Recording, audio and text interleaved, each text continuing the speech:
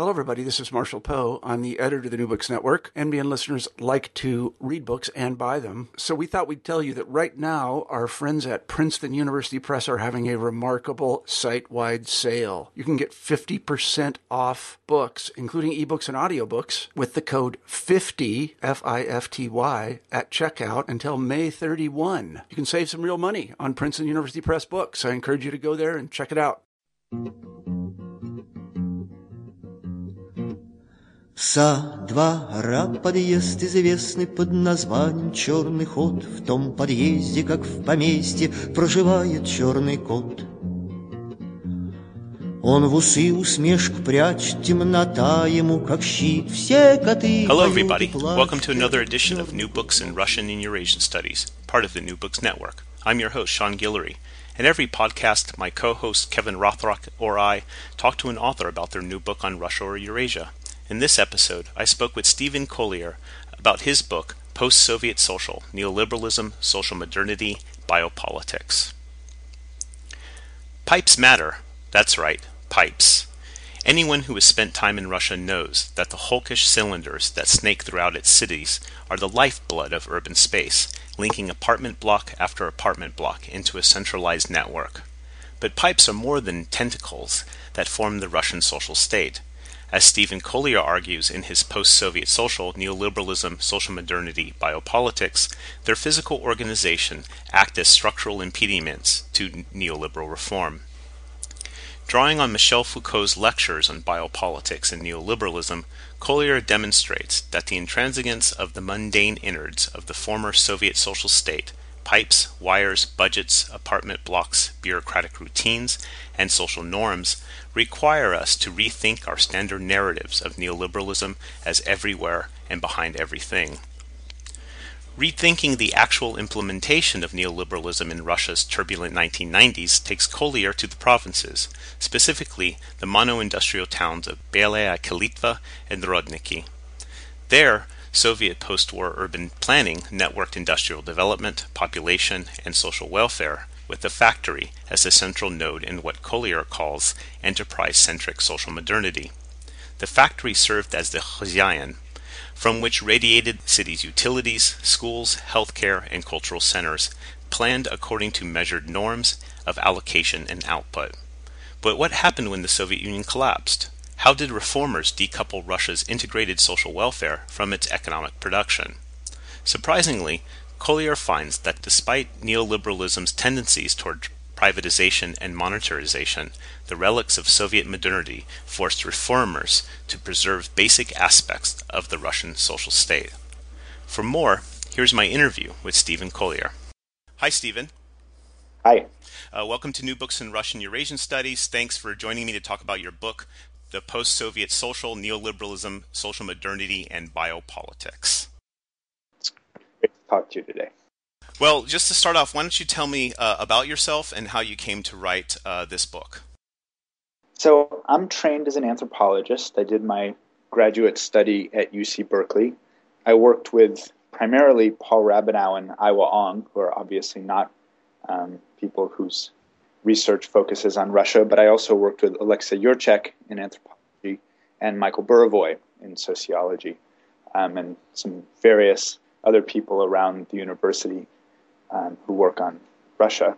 For the last 8 years, I've been at the New School in the Department of International Affairs there. It's an interdisciplinary program, a number of interesting people working on Russia, including Nina Khrushcheva, who's my colleague. I came to this project based on sort of my graduate school interests, which really arose out of a literature that I guess was just, as I think about it, was just sort of taking shape when I was in graduate school, which was sort of an anthropology of the modern state, modern planning, social welfare. So some of the important books were Jim Ferguson's book, The Anti-Politics Machine. Rabinow's French Modern was, for me, a really important influence. Jim Holston, another anthropologist, wrote a book on Brasilia called The Modernist City. And so this was sort of a growing anthropological literature on these topics. And I guess I had sort of two interests that guided my entry into Russia, as it were. The first was that the absence of the Soviet Union from the story that was emerging from this literature was really striking. The Soviet experience was obviously, the great example for many, many experiences of development planning, urban planning, and so on, beginning the 1930s and in the post-World War II period. So I really wanted to try to bring the Soviet experience into this emerging literature to take up the questions it was posing with respect to the Soviet Union. The second question that I had to do with a funny issue of timing about this literature. So the books that I just mentioned to you all dealt with experiences of what I would sort of call classic post-World War II social planning and economic planning. I guess Rabinow's book is an exception, but it finishes with this French general plan after World War II. And, these books come out in the early to mid-1990s at a moment when these paradigms of planning had been critiqued for decades already. So in some funny sense, this was a literature that was dealing with a way of thinking about planning that was receding into the past, or at least had been severely critiqued. And so I wanted to ask, what comes next? And obviously neoliberalism was one of the frameworks in which people were trying to ask that question. So that was sort of my conceptual orientation as I entered the Russian field.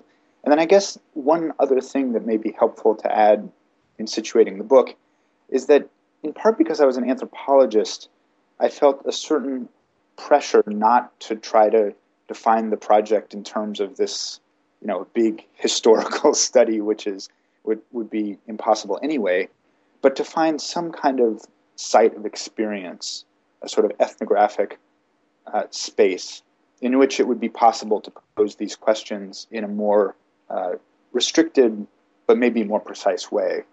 And so I landed on small industrial cities for that reason.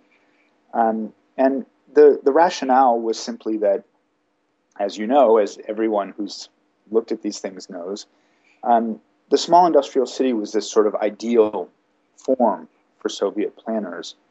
It was thought to be a space where you could adjust industrial development, social development, the development of a population in a way that would sort of avoid the pathologies of urbanism and industrialism under capitalist circumstances. And so I thought that it would be a good place to study Soviet social planning, but also a good place to study the neoliberal reform of the products of that planning.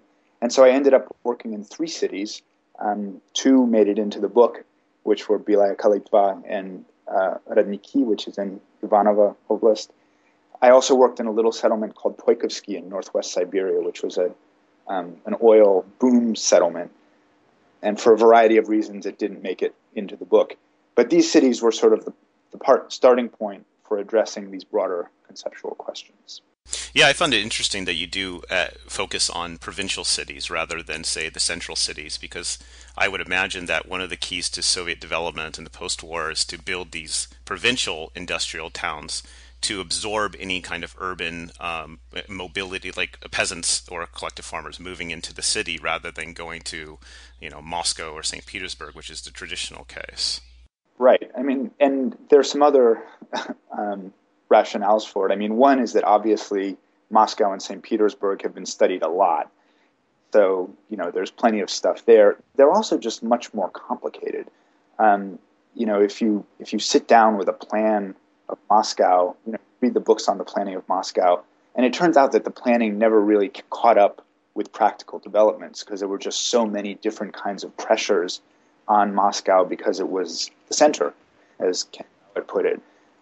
So there was also a way in which in these small cities there was a kind of distillation of this project in a way that I think would be hard to find in a place like Moscow or Petersburg, where just the pressures on development and the layout of the city and so on were so much more complex. Well, your book also has a very large theoretical apparatus, or very important theoretical apparatus. So why don't we start by kind of defining some key terms of that apparatus. So if you could briefly explain what is neoliberalism, governmentality, and biopolitics. Okay, so these are huge questions. Sure. I don't think that the book pretends to answer them in a definitive way, so I couldn't do that right now. But let me try to say something that might at least be helpful for our discussion in each case. So first, governmentality. This is obviously a technical term that Foucault proposed in the late 1970s. And it's interesting that he used it less than one might think, given how much talk there's been around governmentality. And actually, I don't use it all that much, in part because I think that the discussion of governmentality has moved in a sort of funny direction that I don't really follow. But as I understand Foucault's reason for introducing it, it marks a concern with the kind of reasoning that's specific to political government, that is to say, the state. And there's a lot to say about, why that's an interesting sort of conceptual frame or an interesting way to orient inquiry. But I think one thing that one could say about it, which relates a bit back to this literature that I was mentioning before on the anthropology of planning and so on, is that it's a way of thinking about government that doesn't take the objects and aims of government as pre-given. In other words, it assumes that there are different ways of defining these objects and aims, and that one actually has to, so it doesn't start out with the question, how do state and society interact with each other? It assumes that society is a particular kind of way of constituting the object of government. It emerged at a particular moment. It's not something that's just been sitting out there waiting for social scientists to discover it all this time. And so it's an investigation of the way that governmental reasoning and the objects and aims of government constitute each other. That's sort of a language from science and technology studies, which I think it has some relationship to. So biopolitics, I think, can be understood in part in relationship to that definition of governmentality. This is another technical term from Foucault. It's been the subject of a lot of fancy theoretical discussion, but actually I think that it can be understood in fairly straightforward ways that aren't so complicated. Foucault was interested in the idea that if, around the late 18th and early 19th century, there's a very significant shift in the way that government was conceived. Previously, he said, in the conception of absolute monarchy, government was conceived in juridical legal terms. People were governed as citizens. That's too broad, and there's more to say about it. That's one side of the schematic contrast. Then he says, beginning in the early 19th century, you find forms of government that work on social, economic, and biological life of individuals and collectivities. So I think he's actually pointing to something that various social theorists have recognized. In the book, I point out that Foucault's analysis on biopolitics converges quite a bit with Karl Polanyi's argument about the discovery of society in early liberal thought. What Foucault adds, I think, to a number of other historians and social theorists who have recognized something similar is an entire analysis of how new objects of government and new techniques of government were constituted, the specific forms of knowledge, government practices, and so on. This is totally absent from Polanyi, and I think it's something that Foucault provides in a really powerful way. So finally, neoliberalism. Again, the aim of the book was not to offer a definitive definition of neoliberalism, but it was definitely to intervene in sort of common and widespread understandings. And so let me introduce a contrast that at least lays this out initially, and then we'll probably have opportunities to talk about it more. Mm-hmm. A lot of work on neoliberalism has assumed, obviously, that it's a doctrine that marks a return to a non-interventionist philosophy of classical liberalism.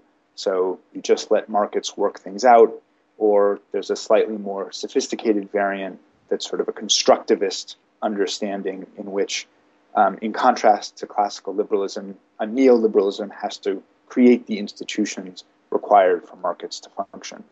I don't think that's totally wrong. I think there's a lot to that. I think the constructivist distinction is important, but I think it misses a lot. And one way that I've come to think about neoliberalism is as a specific response to the rise of the social state. That is to say, a response to the rise of a state that intensively manages economic and social life for various reasons and toward various ends, including to ensure the health and welfare of populations. And my view is that the neoliberals saw the rise of the social state as constituting a very serious challenge to the principles of classical liberal thought, the way the classical liberalism conceived how economic and political life ought to be organized. But they didn't actually oppose the social state as such, in the sense of wanting to go back to a status quo ante. Instead, they tried to find ways to reconcile the principles of classical liberalism with the reality of the social state. And I think they tried to do that both in a practical way and in a political philosophical way. And that's the aspect of neoliberalism that I tried to explore in the book.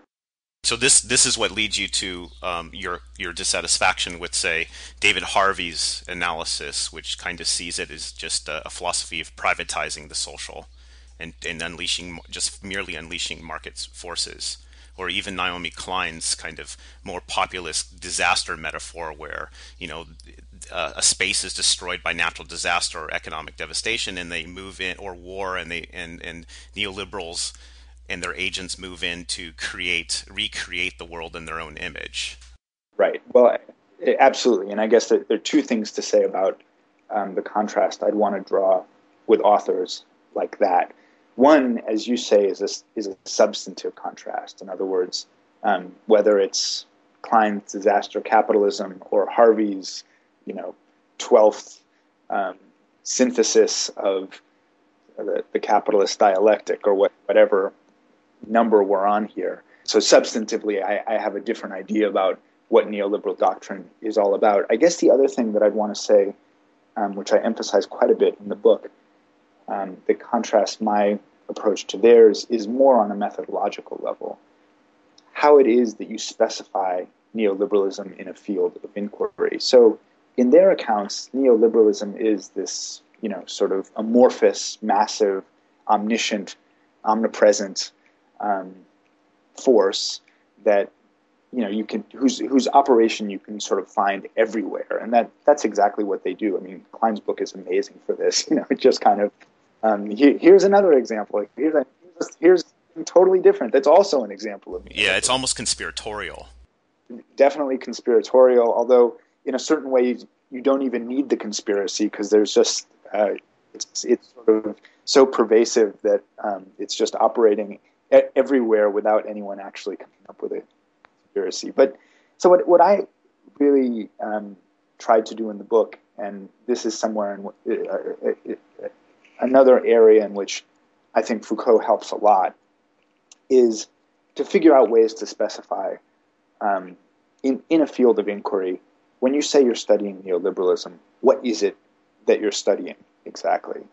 And one of the things I took out of Foucault, and particularly from the lectures of the late 1970s, is this focus on neoliberal thinkers. In other words, concrete individuals concerned with how one revives, reconceives the principles of classical liberalism in light of present developments. And as I said, one of the present developments being the social state. So that means you actually have to go find, define who it is you're talking about exactly. And once you've done that, you can trace out sets of connections from a thinker to reforms to their dissemination around the world and so on. such that neoliberalism becomes one thing among other things in the field of inquiry rather than everything. Now, the other thing that you kind of bring in, and this really concerns me as a Russian historian, is the application of Foucault to Russia, because in Russian historical debates, there's this kind of back and forth in terms of those who see some advantage in using Foucauldian analysis, particularly on issues of subjectivity and understanding of like the new Soviet person. And then there's another side, I think, which was kind of put forward best by Laura Inglestein, is that Foucault is unapplicable because Russia never developed the proper juridical apparatuses to kind of develop a self-disciplined society. But your use of Foucault is something that I think is quite new and somewhat unprecedented in Russian historical studies, and that is the idea of biopolitics. How does this kind of Foucauldian biopolitical analysis fit into the history of Russian economic modernization? Well, first of all, let me say that I think your read is exactly right. And it's not just that most of the work on Russia that draws on Foucault focused on this very particular moment in his work, in a particular set of questions. But actually, that's more generally typical of the American reception of Foucault. It's been overwhelmingly focused on Discipline and Punish and the essays and lectures on power knowledge. And I do think, and I've published on this, that the picture that we get of Foucault's thought on government and on power based on the lectures that have been very recently published in the late 70s, recently published in the late 2000s, first decade of the 2000s, but from the late 70s, give us a very different picture and a very different set of analytical tools. So I think that the distinction that you're drawing is absolutely right. I've never understood this issue of applicability when it's raised with respect to Foucault. It's to me like asking whether Weber can be applied to Russia. And you read Alexander Gerschenkron on Old Belief or Ken Jowett on charismatic impersonalism in Leninism, and you just realize that it's the wrong question. It's what you get from Weber is you get some concepts, some distinctions, problems that motivate a study. And to me, that's what one should take from Foucault. In other words, it's not that he offers a theory of power or a theory of how capitalism works or doesn't work or a theory of the modern individual. It's that he motivates a set of questions, offers you a set of conceptual tools that you can then use to examine cases that he didn't study, which presumably what we should be doing with it, not trying to figure out whether he had the absolute last theoretical word about power or anything else. So for me, the category of biopolitics just opens up a problem or a question. What were the circumstances in which the conditions of existence of the population became an object of governmental concern and intervention? In Britain and France, Foucault tells us this is a story that's wrapped up with the liberal critique of classical monarchy, or in France, the sort of proto-liberal physiocratic critique. It's a critique that's at once political and economic. So what were the equivalent circumstances in Russia? I don't think that's a question of applying a theory or not applying a theory. It's a question of identifying a problem about the way that modern societies and modern polities are organized, and trying to raise an equivalent set of questions for a new case.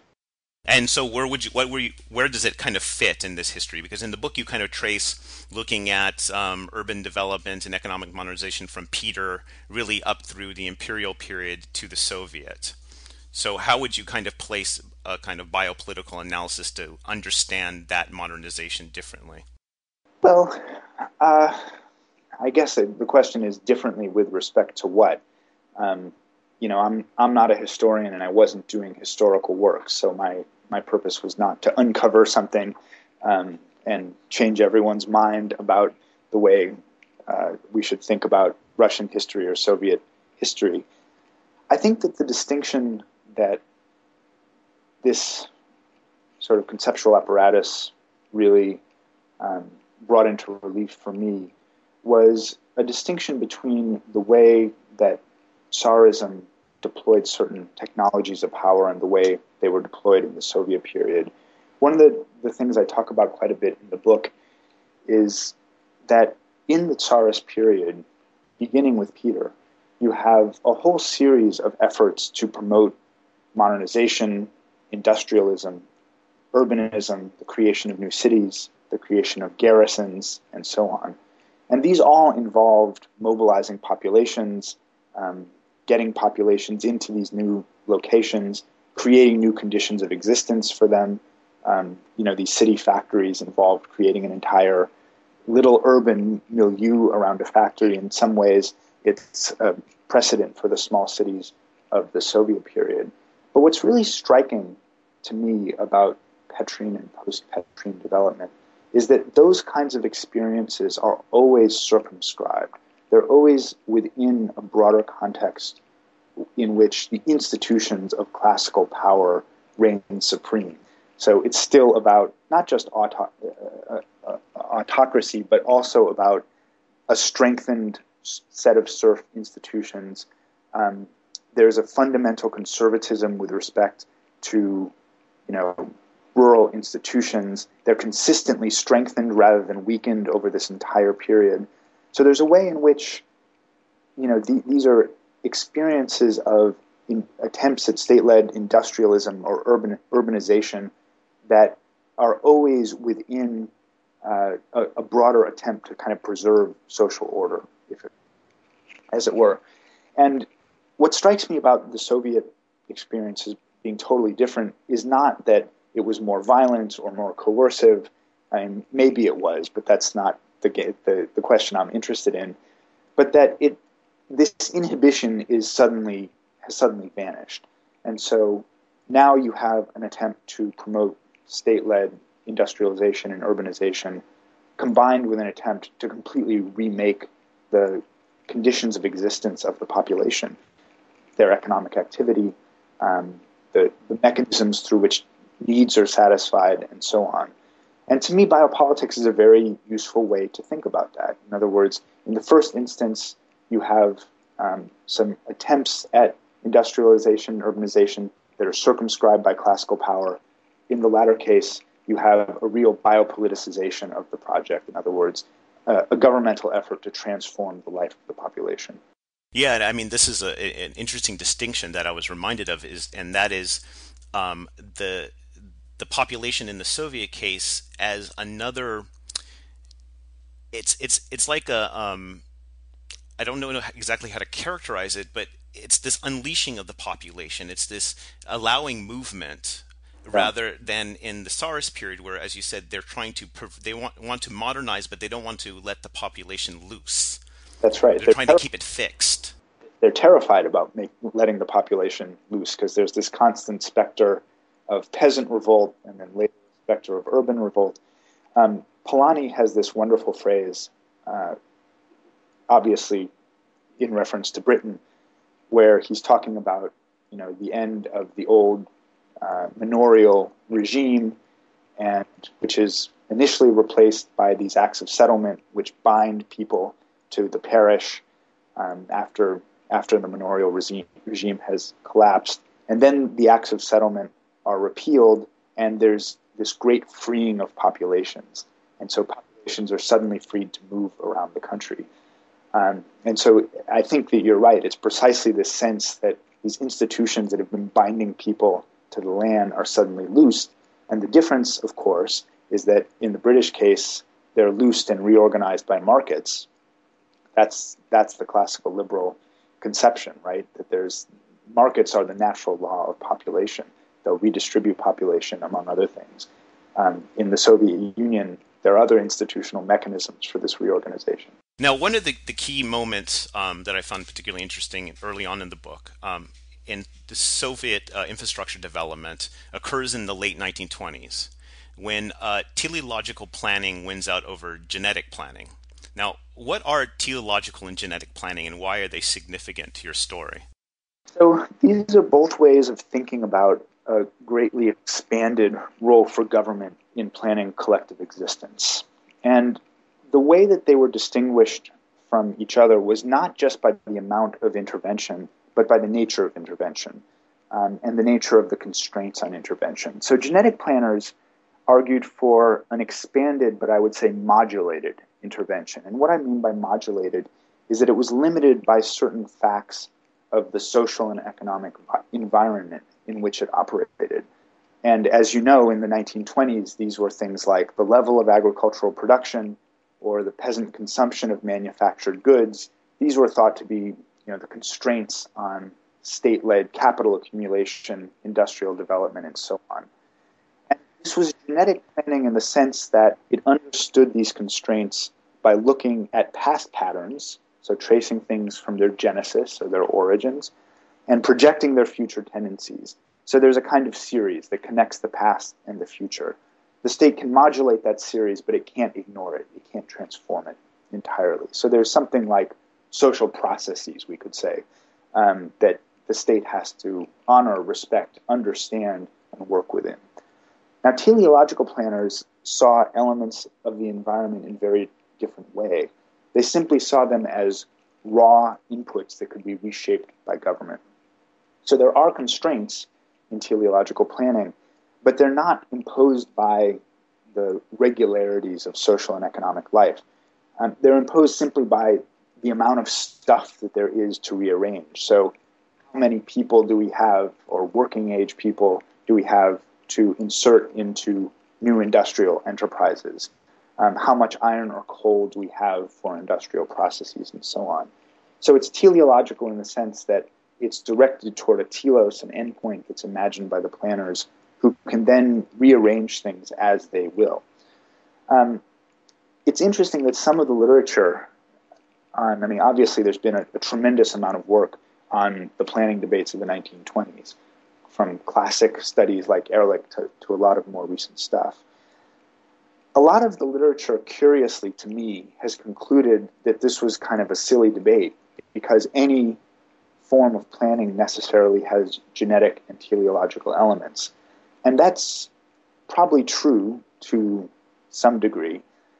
But it's interesting that way of thinking about it sort of elides what a fundamental difference these two positions marked out in thinking about what Soviet government was and what kind of objects it worked on. In very simple terms, from my view, the genetic planners still aim to govern society in the sense that, liberalism had defined it, this reality that is external to the state, it has its own laws and regularities. Teleological planners come up with a very different proposition. They essentially say, look, Russian society failed, so we're not governing society anymore. We're governing things in their immediate materiality. The state is going to do the things that society did in the British case or other cases. Mm-hmm. And it seems like in what you show is that the division between state and society is actually broken. I mean, there is no division, I should say. That society is just part of the plan. It's as you said, it's another input that you use. So if you want to industrialize or build a factory here, then you mobilize elements of society to that end. It's just another lever that you have on part of the state. That's right, or maybe it simply isn't in this case. In the revisionist school of Sovietology, Stephen Cohen et al. In the 1970s, the counter-argument to totalitarian theory was in part that, in fact, society was not totally dominated. In other words, society was active. There were interest groups. There was a lot more going on than just planning or central administration. And I want to make a somewhat different point here, not a point that begins from the state and society and says, well, was it all the state or was society partly active as well? But simply to say society was not the object of government. So that's a somewhat different point of entry. So was the object of government, and this is based on my reading of your book, the object of government was almost, in some sense, it reminds me of a kind of socialist realist vision that they're working with, or a utopian vision that they're trying to reshape the Soviet Union in that image to a large extent. That's right. It is utopian teleological in that sense. They have a vision of an endpoint. But again, I want to emphasize the idea that there were constraints, and it involved its own kind of meticulous knowledge, in principle, of the elements that were available to work with. Now, there are a variety of reasons why, not just in the 1930s, but for decades after that, the Soviet regime was actually very bad at collecting the kind of knowledge that would have been required to do good teleological planning. And they were also bad at developing the kinds of sophisticated planning techniques that would have been required to do it rationally. So if you kill a lot of your mathematicians and many of the others go into exile and help the Americans mobilize for the war, you're not going to have the kind of mathematical talent you need to be good planners, and if et cetera, et cetera, et cetera. But nonetheless, I do want to emphasize that it's not utopic in the sense that there's a principle of reality there. It does create a way of knowing about the things that you have to work with. It's just that lens is not society. It's not the social sciences. It's not the entire range of knowledges that we're familiar with, economics, sociology, and so on, for knowing about collective existence, were not the knowledges that were relevant to teleological planning. I see. Now, at some point you say that this total planning gives Soviet Russia its illiberal but biopolitical character. What do you mean by that? Well, I think that in a certain way, this refers back to the earlier conversation that we were having about what makes the Soviet Union biopolitical as opposed to Tsarism, which was not biopolitical. This was the form through which the economic life and the conditions of existence of the population became a political problem, was this form of total teleological planning. I think the illiberalism of it is something that barely needs explanation.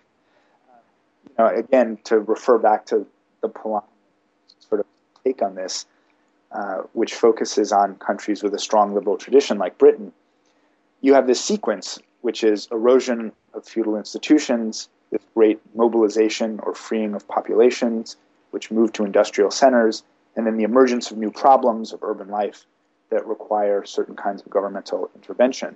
And so in Soviet Russia, this entire sequence is posed by and through institutions of total planning. So there isn't ever a question of, sort of unleashing society to behave according to its own laws and then organizing some kind of modulated intervention into it. The entire thing is, in the first instance, a project of the state to be organized by the state.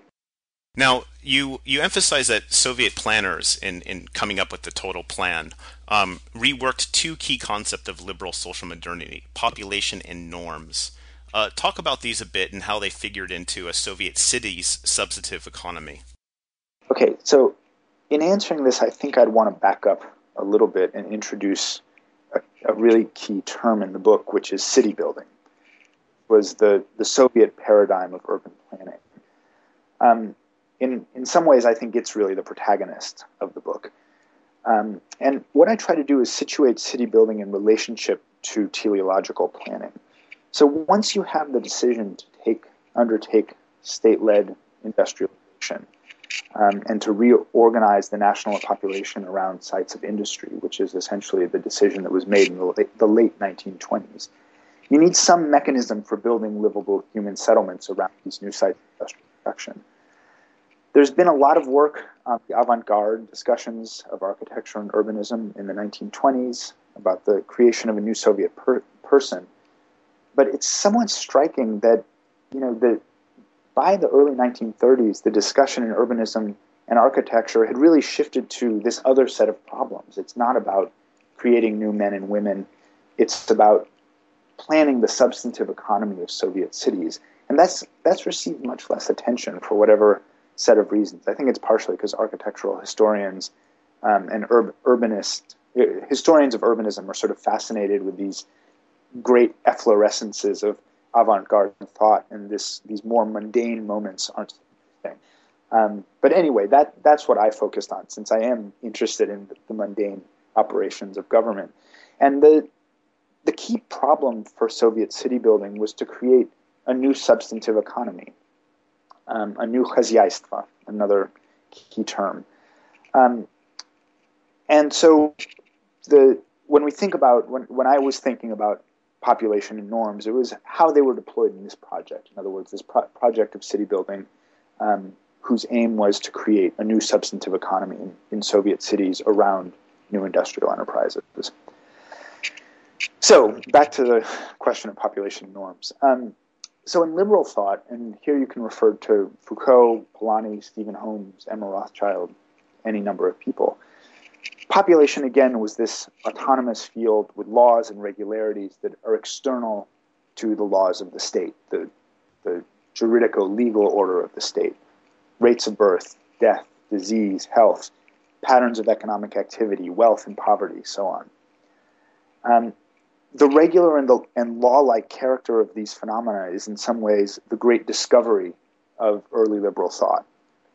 So first of all, in liberalism, population is a reality that's external to and distinct from the state with its own laws. And the norm emerges in this context as a kind of statistical concept. It indicates how certain kinds of phenomena are distributed over the population, disease, rates of poverty, and so on. In Soviet city building, population is not an autonomous field. I mean, there's some autonomous elements. There's a concern with a natural rate of growth of population, for example. So you care about a birth rate and a death rate. That's not planned. It's external to planning. But otherwise, population is simply an input to planning. In other words, it's just a number of individuals who work, who require certain facilities or services to satisfy their needs and so on. And as such, it's the basis upon which all other elements in a city have to be planned. In other words, you start from industry, and in a certain way, industry gives you a target population size and a certain structure of population, and then from the population, you move from the new substantive economy. The norm, meanwhile, has nothing to do with how phenomena are distributed over this population. They're just quantitative ratios between elements. So meters of square housing per person, for example, classroom units per student, heat output per person, and so on. And so beginning with a population that has a certain structure and using these norms that are just ratios, you effectively derive a plan for an entire substantive economy. And if you look at these city building plans, which are usually located in some municipal office, they're enormous documents. Often they're kept in some safe somewhere. They probably used to be considered secret. In some cases they are. In northwestern Siberia, I could never get my hands on the plans. But in any case, you can see that this is the logical movement through which the plans were constructed. The only way that they imagined the future was in terms of this complex of interlocking norms. If you look at what's going on in city planning in the 1920s and 1930s in the U.S., for example, you see there's a totally different story, a completely different way of thinking about the future, a completely different way of thinking about the relationship between the planner and the environment, I guess. Now let's turn to a bit to where you did your field research, and first to the monotown of Belaya Kalitva. How does Belaya Kalitva embody what you call the enterprise-centric social modernity of Soviet urban planning? So Belaya Kalitva is a town in the northeastern part of the Donbass, which is the great coal basin on the Russian-Ukrainian border. There's some coal mining around the central city, mostly gone by now. Its major enterprise during the Soviet period was an aluminum factory that was connected with defense aviation. In Belaya Kalitva, the enterprise was actually begun after the war. The city was occupied. I think most of what was built was before the war was destroyed, and then it was resumed after the war, and production is rolling off the lines by the early 1950s. There's a city plan completed in the early 1960s, and from roughly the mid-1960s to the late 70s, you see the development of all the apparatus of Soviet social modernity. So the typical features that anyone who's traveled in provincial towns in the Soviet Union is familiar with: multi-story apartment blocks, centralized infrastructures, social services, parks, and so on. So the enterprise centrism of cities like this has been noted for a long time. William Taubman's book on urban government, which has a lot to say about small cities, was published almost 40 years ago. So this isn't at all a new story. Taubman focuses in particular on sort of administrative aspects of this enterprise centrism. In other words, the way that enterprise managers dominated urban administration, and the fulfillment of the plan, and so on. I guess I was more interested in some less noted aspects of enterprise centrism that are material, that are more on the level, again, of the substantive economy of the city. So just to provide one example of what I have in mind, a lot of urban infrastructure in small cities was constructed by enterprises. Water and heating systems, things like electricity, were a little bit different. And the key facilities for these systems, such as heat boilers, were often located physically on the grounds of the enterprise, and in fact were often built in the first instance to serve the needs of the enterprise. So you have to imagine not just that the enterprises were powerful and that they had a lot of administrative influence on the city, but that there's an entire substantive economy that kind of radiates out from the enterprise, pipes, but also the stuff that goes through the pipes, hot water, steam, drinking water, and so on. And as such, it was not just the kind of material center of the city, but also a point of articulation between city economy and national regimes of coordination. Obviously, one of the implications is that reform of this system is pretty difficult. It was very easy to say in the early post-Soviet period, let's pass some laws that detach social services from the enterprises so that the enterprises can just worry about being profit-making ventures and the local government can worry about providing social welfare. But when you have these kinds of entanglements, that kind of unbundling isn't very easy. Yeah, I actually had your discussion of this reminded me of an instance I had when I was doing research in Ryazan, where in the family I was living with lived near a factory. And one of the things they told me is that, during the Soviet times, the factory was responsible for picking up the trash, cleaning up the environment, the parks around the city, around their neighborhood. And now since the factory has basically gone under, nobody deals with these issues anymore. The factory was kind of the center for providing the resources of social life, culture, clubs, also parks, and maintaining them and things like this. That's right. As you know, the Russian term for this is khazyain. Exactly. The person takes care of the khazyaïstvo. And during the Soviet period, the khazyain was the head, the general director of the city-forming enterprise in these small cities. And so when that position collapses, whether it's because the enterprise itself collapses or because it's purchased by, some private investors that see things very differently, people felt like the cities were their city was left without a khazyain. And so in the post-Soviet period, you constantly saw these articles in the paper that said, who in the city is the khazyain? As I say in the book, one answer in the 1990s was no one. Right.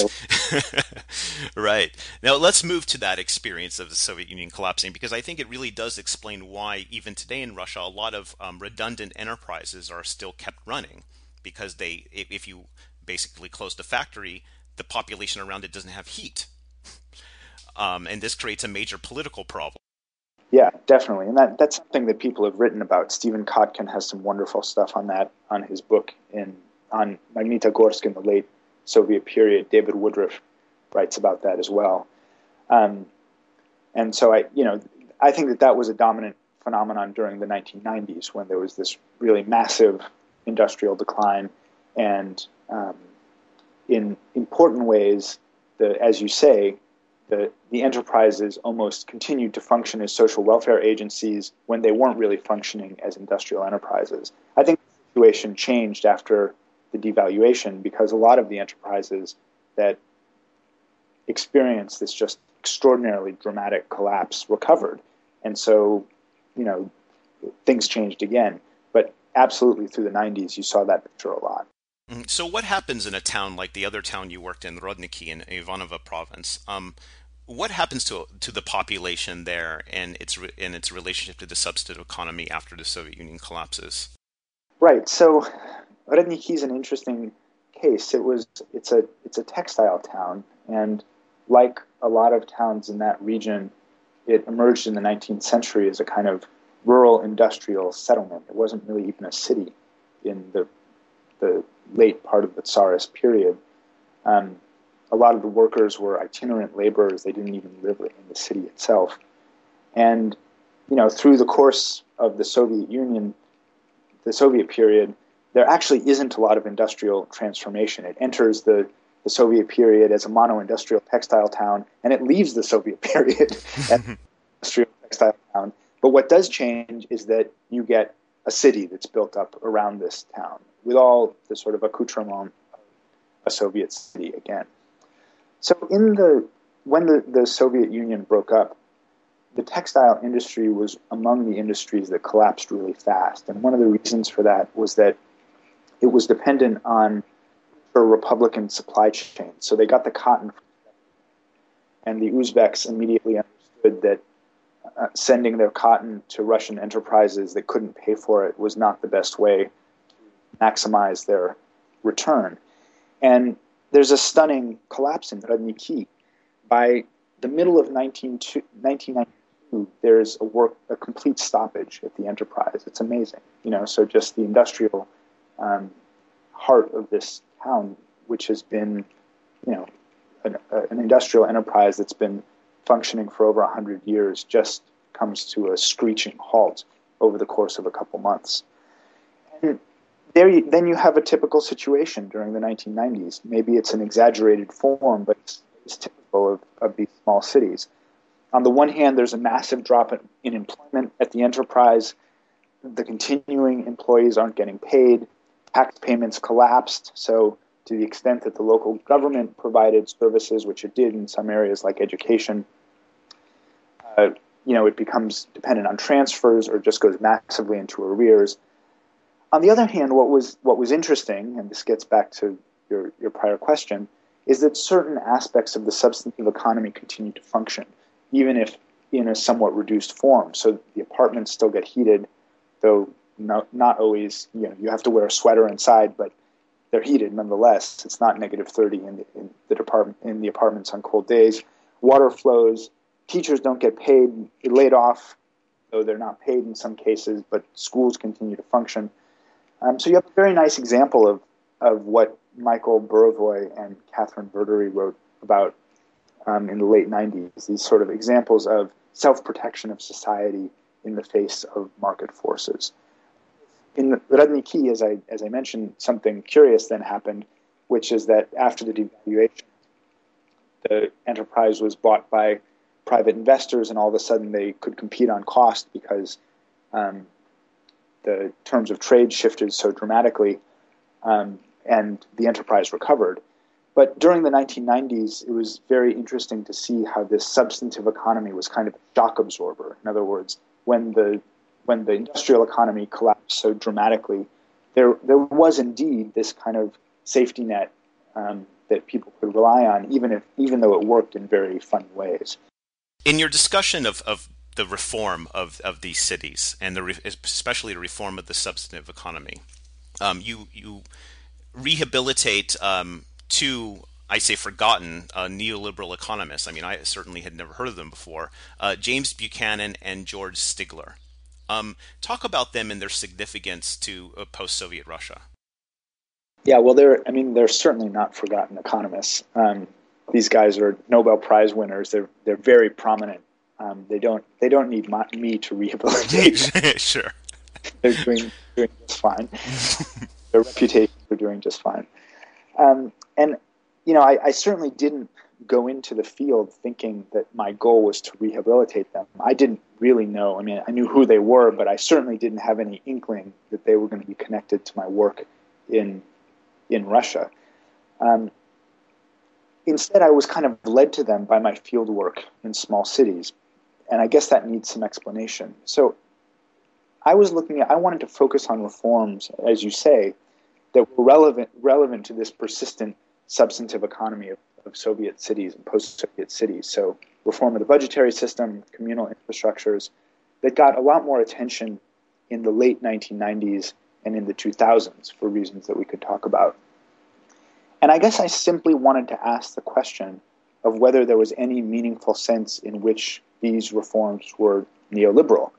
And so I set out to do something kind of ridiculous, and this is obviously after field work is over. And I say it's ridiculous because it was already a complicated book, but I felt like this is what I had to do to really make neoliberalism relevant or fail to make it relevant, which, I could have found out that neoliberalism wasn't relevant. But what I discovered was that actually the styles of reasoning that you could find in budgetary reforms or infrastructure reforms could indeed be traced back to Stigler and Buchanan. Ways of thinking about the social state that I don't want to say that they uniquely invented it, but that they were very influential in shaping.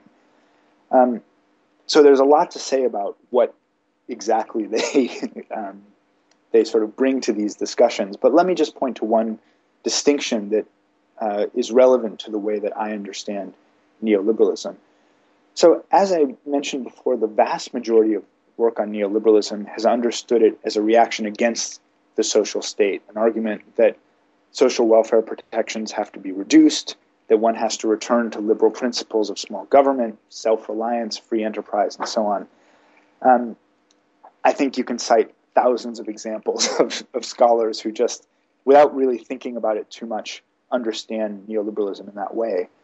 Now, in Stigler and Buchanan, I thought I found something different, particularly in their early work, which is to say work from the late 40s through the 1960s, let's say. So both of them began from a concern with the increasing government involvement in providing for the health and welfare of citizens. And both thought that this development, as I mentioned before, challenged classical tenets of liberal government, but neither advocated a return to the world of the 19th century when government did not take on these functions. Rather, I would say that both began from the reality of the social state. And I mean that in two different senses. First of all, I think both simply acknowledged that the social state was here to stay. They thought that there was an ethical consensus around various things that the social state does. They also thought that in a complex, interdependent industrial society, there were a variety of functions in which that markets simply couldn't fulfill, that had to be fulfilled by government. They accepted that. So the idea is that liberal thought has to adapt to this reality of the social state. Second, I think they were concerned with the reality of the social state in the sense that they were concerned with its practical workings. So what are the effects of government program? And in the second respect, I think they opened up both a political philosophical critique and a practical critique. And so the first, the political philosophical critique, raised a number of questions, such as what values should government in its social state functions pursue? Who benefits from those functions? Who ought to benefit from those functions? How do we think about concepts like social justice when we're talking about the social state? The practical critique developed through what in the book I call a microeconomic analysis of government.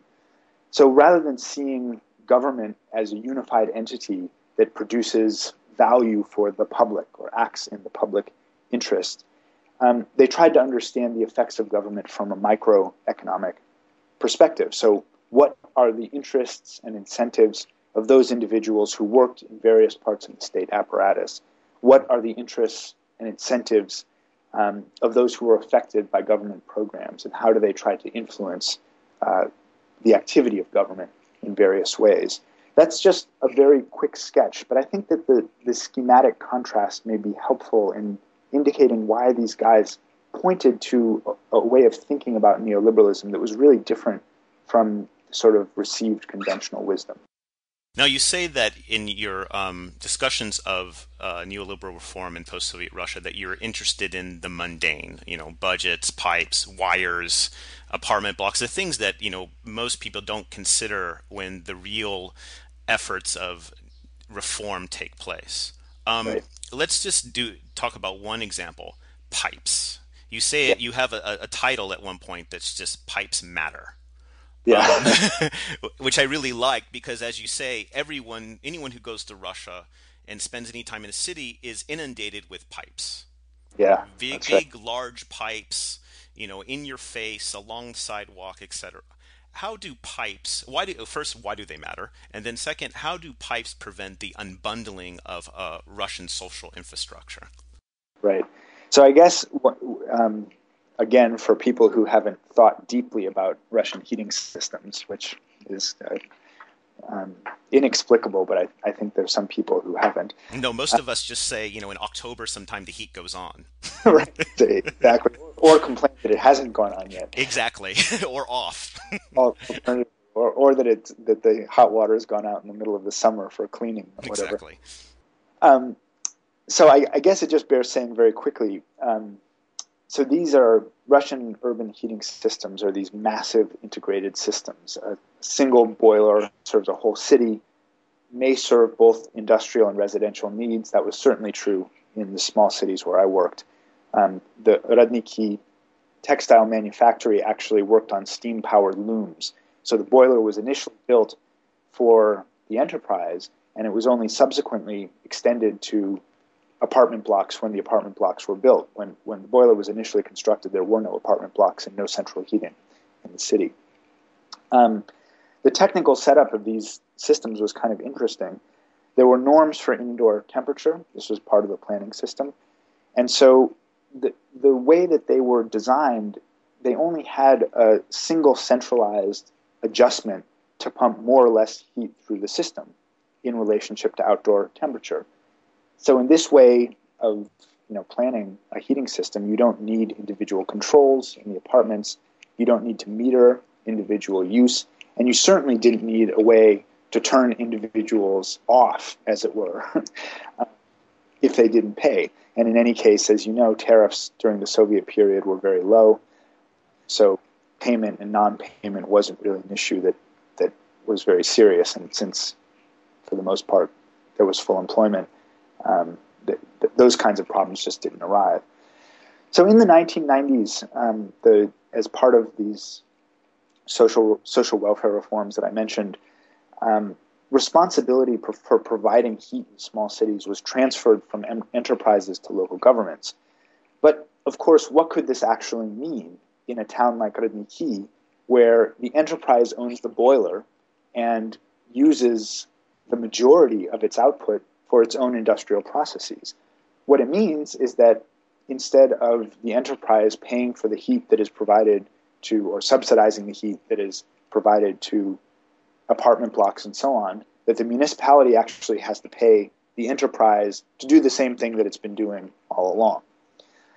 So the problem, of course, is that this is precisely the moment when local government budgets are collapsing. They don't have the money to pay for heat.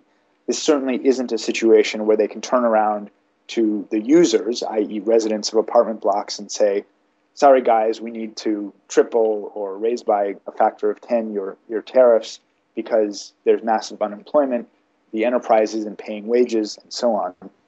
But at the same time, it wasn't possible to turn the thing off. First of all, because you can't turn off individuals for non-payment, and you certainly couldn't turn off the entire municipality because on one cold winter day, the entire heating system would be destroyed. So in the 1990s, you have a kind of amazing situation in cities like Rodniki.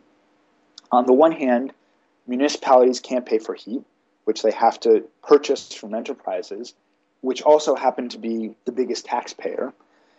And most of these enterprises can't pay taxes, or they're unwilling to pay taxes, and they're hiding their cash income.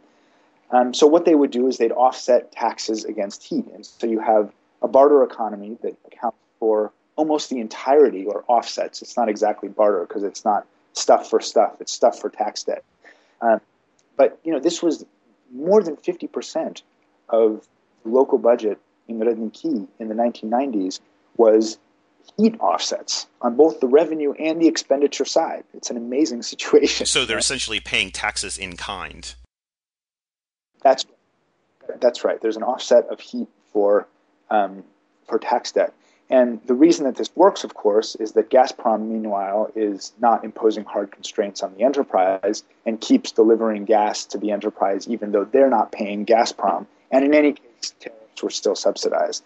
So you have this entire system in which hot water is re-articulating these relationships between the population, the local government, and the enterprise that the reforms were supposed to pull apart. They were supposed to unbundle these relationships, but it turns out to be very hard. I mean, if anything, the infrastructure itself, I mean, is a material impediment to, decoupling, say, not just an apartment building, but an actual individual apartment from this system. Because, like you said, there's no meters. There's no way to calculate the use of heat by individual apartments because the infrastructure just isn't there. That's right.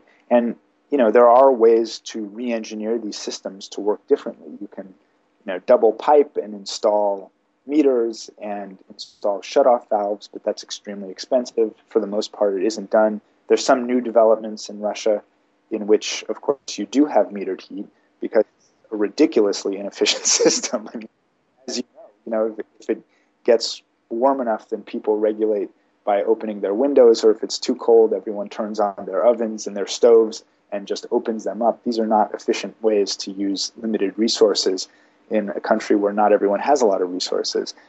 But it's just very expensive to make it work differently.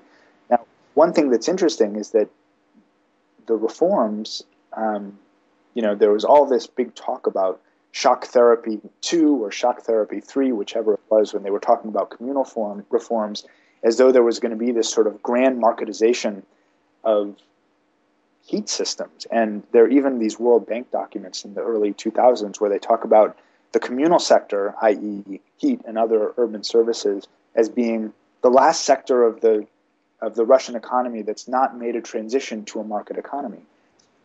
But what does it mean to marketize one of these systems? And you actually dig into these reform proposals, either the government proposals or foreign proposals like the World Bank proposals, and what they're proposing to do is extremely modest. It's these very, very marginal reforms around the sort of the outskirts of this system that don't really change its fundamental logic. So let's create competitive tenders for maintenance contracts. Let's raise the tariffs to cost recovery levels, and then have more social protection and more targeted social protection for poor people. But in terms of transforming the basic structure of supply and demand, even reformers realize there's little that they can do without really massive investment to essentially re-engineer these systems. Your story, I think, really provides a counter-narrative to what the usual story we're used to. And that usual story is this kind of all-powerful Washington consensus backed by, in various international institutions coming into Russia with the young reformers and basically manipulating and running roughshod over the former Soviet economic system and basically privatizing everything. This is the story of the 1990s and the oligarchs and all of this. But you're really, and looking at the mundane, providing a different narrative. So considering your different narrative, how should we understand neoliberal reform in Russia? Well, I don't want to say that I'm completely... I think there are two kind of arguments that I could be making, and I want to make a clear distinction about which one I am making and which I'm not making. One would be to say, that old story is completely wrong. And I don't think it's completely wrong. I think that there are a number of things that are misleading about it. I don't think that the reformers were ever that powerful. Veniamine Ganev has a very nice article from a couple years ago on this topic. I don't think that it's very clear that the Washington Consensus was an embodiment of neoliberal reform. In fact, I think there's a very clear case to be made that it wasn't. John Williamson has made this argument himself. I don't think that structural adjustment is a neoliberal policy. But that said, I do think that there's, if you think in more general terms about what neoliberalism is as an orientation to, market organization of as much of an economy as possible, of a certain way of thinking about transformation, there's something right about that story of the 1990s. And, if you're looking at those changes from the perspective of small cities, it's impossible to deny that. This was an utterly crushing shock for people who lived in these cities. It did destroy the economic heart of these towns, at least for that period.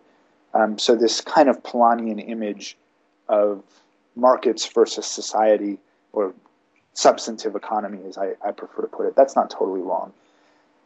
But I do want to introduce some different images and exemplary cases that allow us to think about neoliberalism in a number of different ways. I think that's the way I'd want to put it. So at least for critical scholars, neoliberalism has been confined to this Polanyian sort of epical clash of markets versus substantive organization. But if you think about an alternative image like pipes, where you have this massive inherited structure, it's intransigent, it's not going anywhere, and the neoliberal reforms sort of, as I said before, peck out around the margins a little bit. They try to do some adjustments here and there. They try to make it more efficient. But, the neoliberal transformation is a much more modest thing. And the post-transformation structure that you're left with is one in which, the dominant feature is really the thing that was produced by Soviet social modernity. This system of pipes, the apartment blocks that it connects, the city located in a certain place where this heating system is located. So it's an alternative image, and it points us to different parts of the neoliberal canon, different concerns of neoliberal thought. Again, it's not a matter of saying that the other picture is completely wrong, but that we need some alternatives. Well, if anything, it provides a far more an addition to that picture, because, in my reading of a lot of the transformation in the 1990s, it's incredibly centralized in terms of, the elite structure, the government level, and even focusing on Moscow. And here you're at least providing some voice for what happens, say, in these places in the provinces. For what happens in the provinces, and also I would say for forms of neoliberal reflection that aren't these kind of high drama, macroeconomic privatization kinds of issues, but that are nonetheless really important for the way that people live in Russia today. I mean, the fact that this substantive economy persisted through the 1990s, and the fact that neoliberalism was not actually a program for destroying this substantive economy, but reforming it, seems to me fundamentally important. It was a crushingly traumatic time for many, many people, and these systems were one big part of an explanation of why people made it in a very raw kind of survival sense. It's a cold country; you can't live without heat. It's just a biological fact. And so I do think that there are a number of reasons why drawing attention to these more mundane systems is important. Well, it's a fascinating book, and as a historian, it actually gave me a lot of reflection and things I didn't actually know, embarrassingly enough, about the urban planning and development in the post-war period. Just to wrap up. Oh, I'm sorry. No, I was just going to say that's good to hear, because I was mostly worried about historians who would have very high expectations about the level of detail and how rapidly I pass over certain things. So it's good to hear that from a historian. Well, I think historians will focus on the details or the absence of details, but I think the apparatus that you use really promotes a lot of interesting questions. I mean, instead of thinking about the details, the kind of structure that you provide is quite helpful, at least for me. So just to wrap up the interview, what are you working on now? Well, not Russia. So over the last years, I've been working on a project on contemporary security in part with a colleague, a sociologist named Andrew Lakoff. We've been interested in the emergence of sort of new kinds of governmental rationality around the anticipation and management of catastrophes. And so this is very far afield from my work on Russia, although there are some surprising connections, and one that is sort of amusing is that it turns out that in the United States, the history of governmental efforts to manage catastrophes is all wrapped up with the most important American experience, or experiment, I should say, with total planning, which is the War Production Board during World War I. And I'm actually planning on writing an article with another colleague, a guy at Columbia, a sociologist, that will be called something like the secret history of total planning in the United States. And a lot of these the broad themes about governmental rationality that came out of my work in Russia are still very much present, even though I'm not working on Russia. Well, I look forward to that. Well, thank you very much.